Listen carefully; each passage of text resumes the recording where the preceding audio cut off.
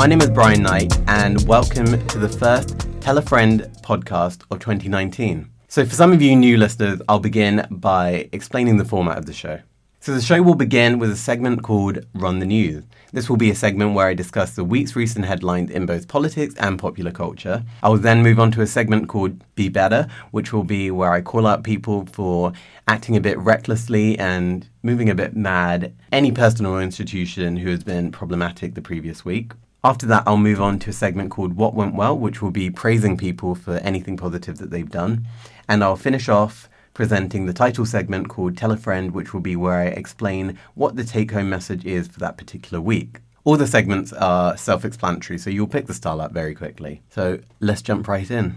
This week has been full of headlines, and I really had a plethora of headlines to work with. So I'll start with an interview I watched with the leaders of the Women's March. So in an interview with American daytime talk show The View, Tamika Mallory and Bob Bland went on to discuss the Women's March movement and also to address recent controversies surrounding the leaders and their accusations of being anti-Semitic. Now, this controversy erupted when Tamika Mallory attended an event last year where the leader of the Nation of Islam, Minister Louis Farrakhan, made anti-Semitic remarks. Mallory even posted an Instagram post of herself and Farrakhan in which she wrote, "Thank God this man is still alive and doing well. He is definitely the GOAT."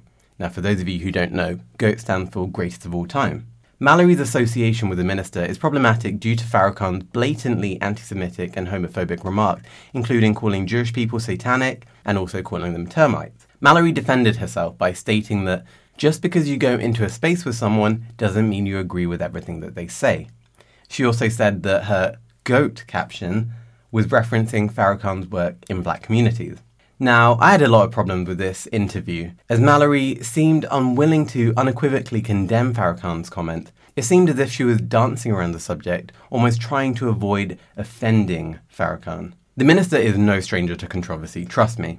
Farrakhan has been accused of being involved in Malcolm X's death. He has also praised Adolf Hitler's leadership in Germany, and, well, he's been called out for almost every form of prejudice out there. Now, I truly support the Women's March in their goals of protecting the rights of women and other marginalised groups, and also their goals and their aims to campaign for equality and human rights policies. With that said, I think Tamika Mallory's interview this week on The View was a completely missed opportunity.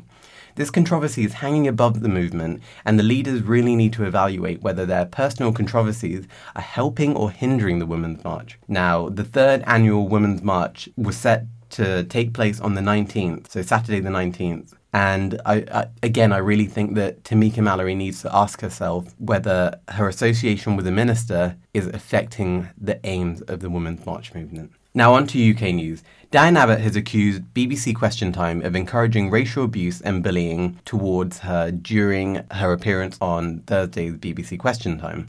A spokesman for Abbott said that a hostile atmosphere was whipped up by reports of inappropriate and sexist commentary in the audience warm-up session before the show. Momentum, a leftist campaign group, even demanded an official apology be made after the host Fiona Bruce and guest Isabel Oakeshott interrupted and attempted to correct Diane Abbott on polling data. It turned out that the polling data which Diane Abbott had made was in fact true. Now, one cannot deny the excessive and worrying levels of abuse that Diane Abbott has had to endure over the past few years. Rhetoric in general has really coarsened greatly. Last year, I wrote an article all about civility and politics, and I drew on the examples of Republican Steve Scalise, who was shot at a baseball match, Joe Cox, and also Democrat Gabrielle Giffords. All three of these people had been attacked because of coarsened rhetoric that had been allowed. And I really questioned the role that the media plays, the role that we play as society, and also the role that other politicians play. I really think that we need to rethink the way that we approach politicians and maybe start respecting them a bit more. So another headline across the pond, US Representative Steve King of Iowa has come under fire for comments he made appearing to defend white supremacy. In an interview with The Times last week, Mr. King said, "White nationalists, white supremacists, Western civilization? How did that language become so offensive?" Now, many Republicans, such as Representative Kevin McCarthy of California, have condemned King's comment, and McCarthy even said that he was not ruling out supporting an official reprimand of King. Steve King has already lost his committee seats and he's already been stripped of official assignments over these remarks. King has a history of making racist remarks and anti-immigrant statements, but it's only this week that members of his own party have really turned on him. Okay, to give you context on Steve King, in 2005, Mr. King sued the Iowa Secretary of State for posting voting information on an official website in Spanish, Bosnian, and Vietnamese.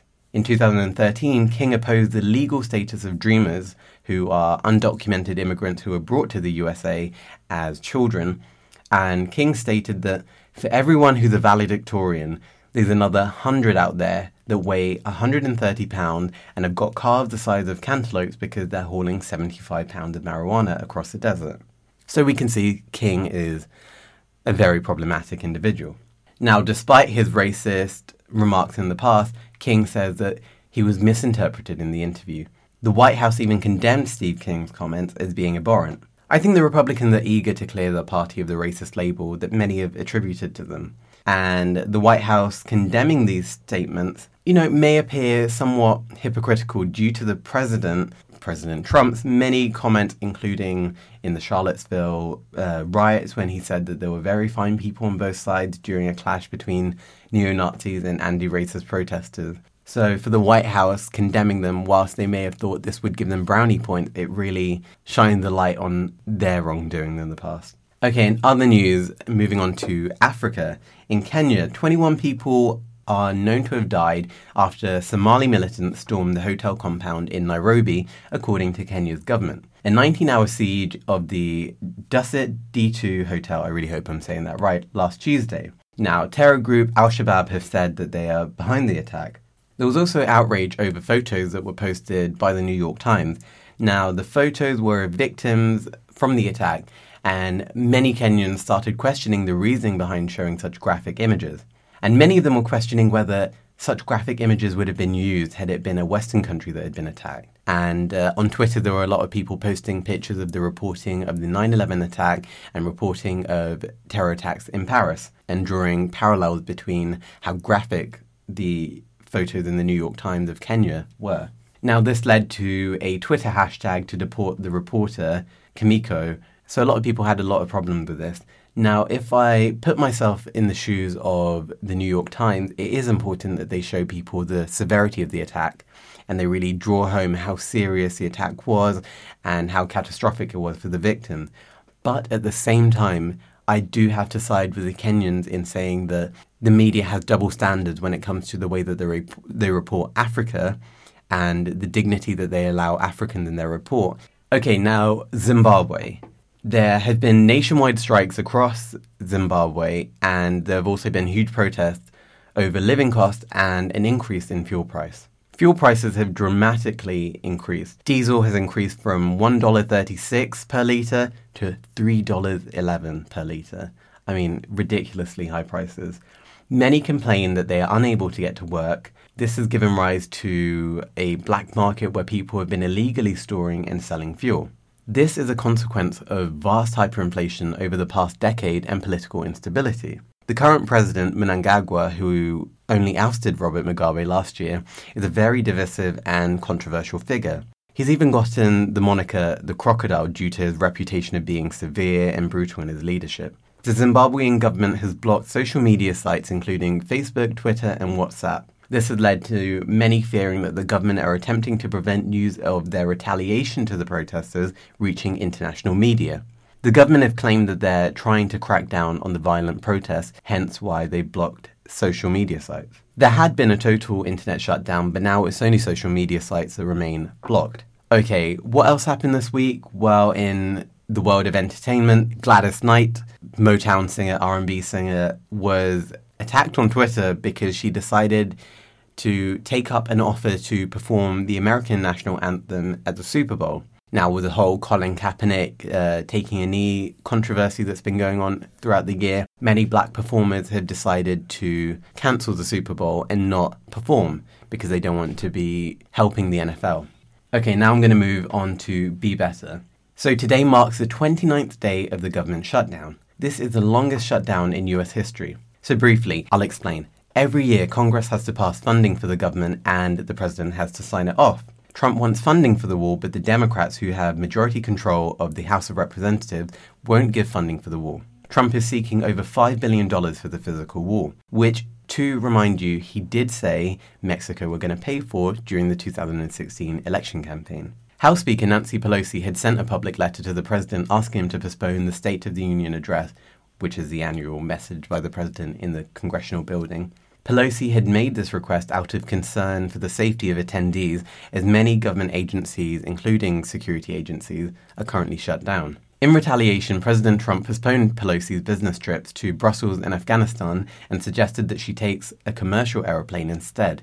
Pelosi's trip was postponed just hours before she was due to board the government aircraft. In a letter to Pelosi, Trump wrote, "I also feel that during this period it would be better if you were in Washington negotiating with me and joining the strong border security movement to end the shutdown." Trump labelled her planned trips as public relations event. Now, Pelosi's deputy chief of staff replied on Twitter stating that the trips were meant to be a gesture of appreciation to the men and women serving on the front lines, but because it was a long flight, it required a stopover in Brussels. Now, this shutdown, in my opinion, has gone on for far too long. Many workers are seriously struggling with not being able to pay their bills.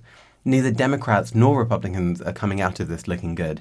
Shut down the highly unpopular measures to take. The president has numerous avenues which he could explore in order to reopen the government. He could declare a national emergency and bypass Congress with his presidential powers. He could also reopen the government whilst negotiations take place. He could compromise with Democrats and end the shutdown. But it's very important that we also remember that the Democrats also have the ability to end the shutdown by giving him funding for the wall. Many people are afraid, though, that if the Democrats do cave in and give him funding, then the next time he wants to introduce one of his unpopular policies, then he will just shut down the government and expect the Democrats to give in again. US Coast Guard even told its employees to consider having a garage sale, selling unwanted items or becoming a secret shopper during the shutdown. This, in my view, was highly offensive to the employees. Whilst government employees are affected, politicians will still be paid during the shutdown. And, it makes one wonder whether a deal would be reached sooner if politicians involved were actually affected by the shutdown that they're causing. To the president, I urge him to be better and refrain from childlike retaliation in such serious time. Both Democrats and Republicans need to reach out across the aisles and reach a deal. This shutdown is not only devastating for government employees, but it's also highly costly to the American economy. There's actually an Instagram post I saw yesterday of George W. Bush handing out pizza to security staff who were affected by the shutdown. Now, this is a kind gesture, but unfortunately people can't pay their bills with pizza. So we're going to need Democrats and Republicans to come together and find a way of ending the shutdown and finding a compromise. Okay, now I'm going to move on to what went well. Missy Elliott was inducted into the Songwriter Hall of Fame. Now, this means that she becomes the first female hip-hop artist to be inducted. Now, she's written many of our favourite hits. Well, I say our favourite hits, my favourite hits, and is extremely talented. She wrote hits such as Get Your Freak On, which I'm sure you've all heard of, Work It, and 1-2 Step with Ciara. She even wrote one of my favourite gospel tracks called Higher Ground. People don't realise how many songs of different genres she actually writes. She's a very, very talented individual. So, I thought that's what went well. I'm very happy for her. Okay, now I'm going to move on to the concluding segment, the title segment, Tell a Friend. Tell a friend of the importance of honouring their values. Tell a friend to speak out against any form of injustice, even if they're not directly involved or directly affected. And tell a friend that it's very important to be aware of what's going on in the news around the world. I think it's such a shame when people prefer to remain in a state of ignorance rather than educating themselves on current affairs. Many times I see on Twitter people saying, oh, how come the news doesn't report this? Well, I really think you can't expect the news to spoon feed you information. You have to go out there and you have to look. There's so many reputable news sources out there that will give you balanced and international news. So I think it's up to us to, take it upon ourselves to actually educate ourselves on it. That was just a mini rant on my behalf. Well, that is pretty much a wrap for the show. So remember, if you like the show, what are you going to do? You're going to tell a friend, of course. And if you didn't like the show, well, you clearly weren't listening. So go back, listen again, enjoy. Bye.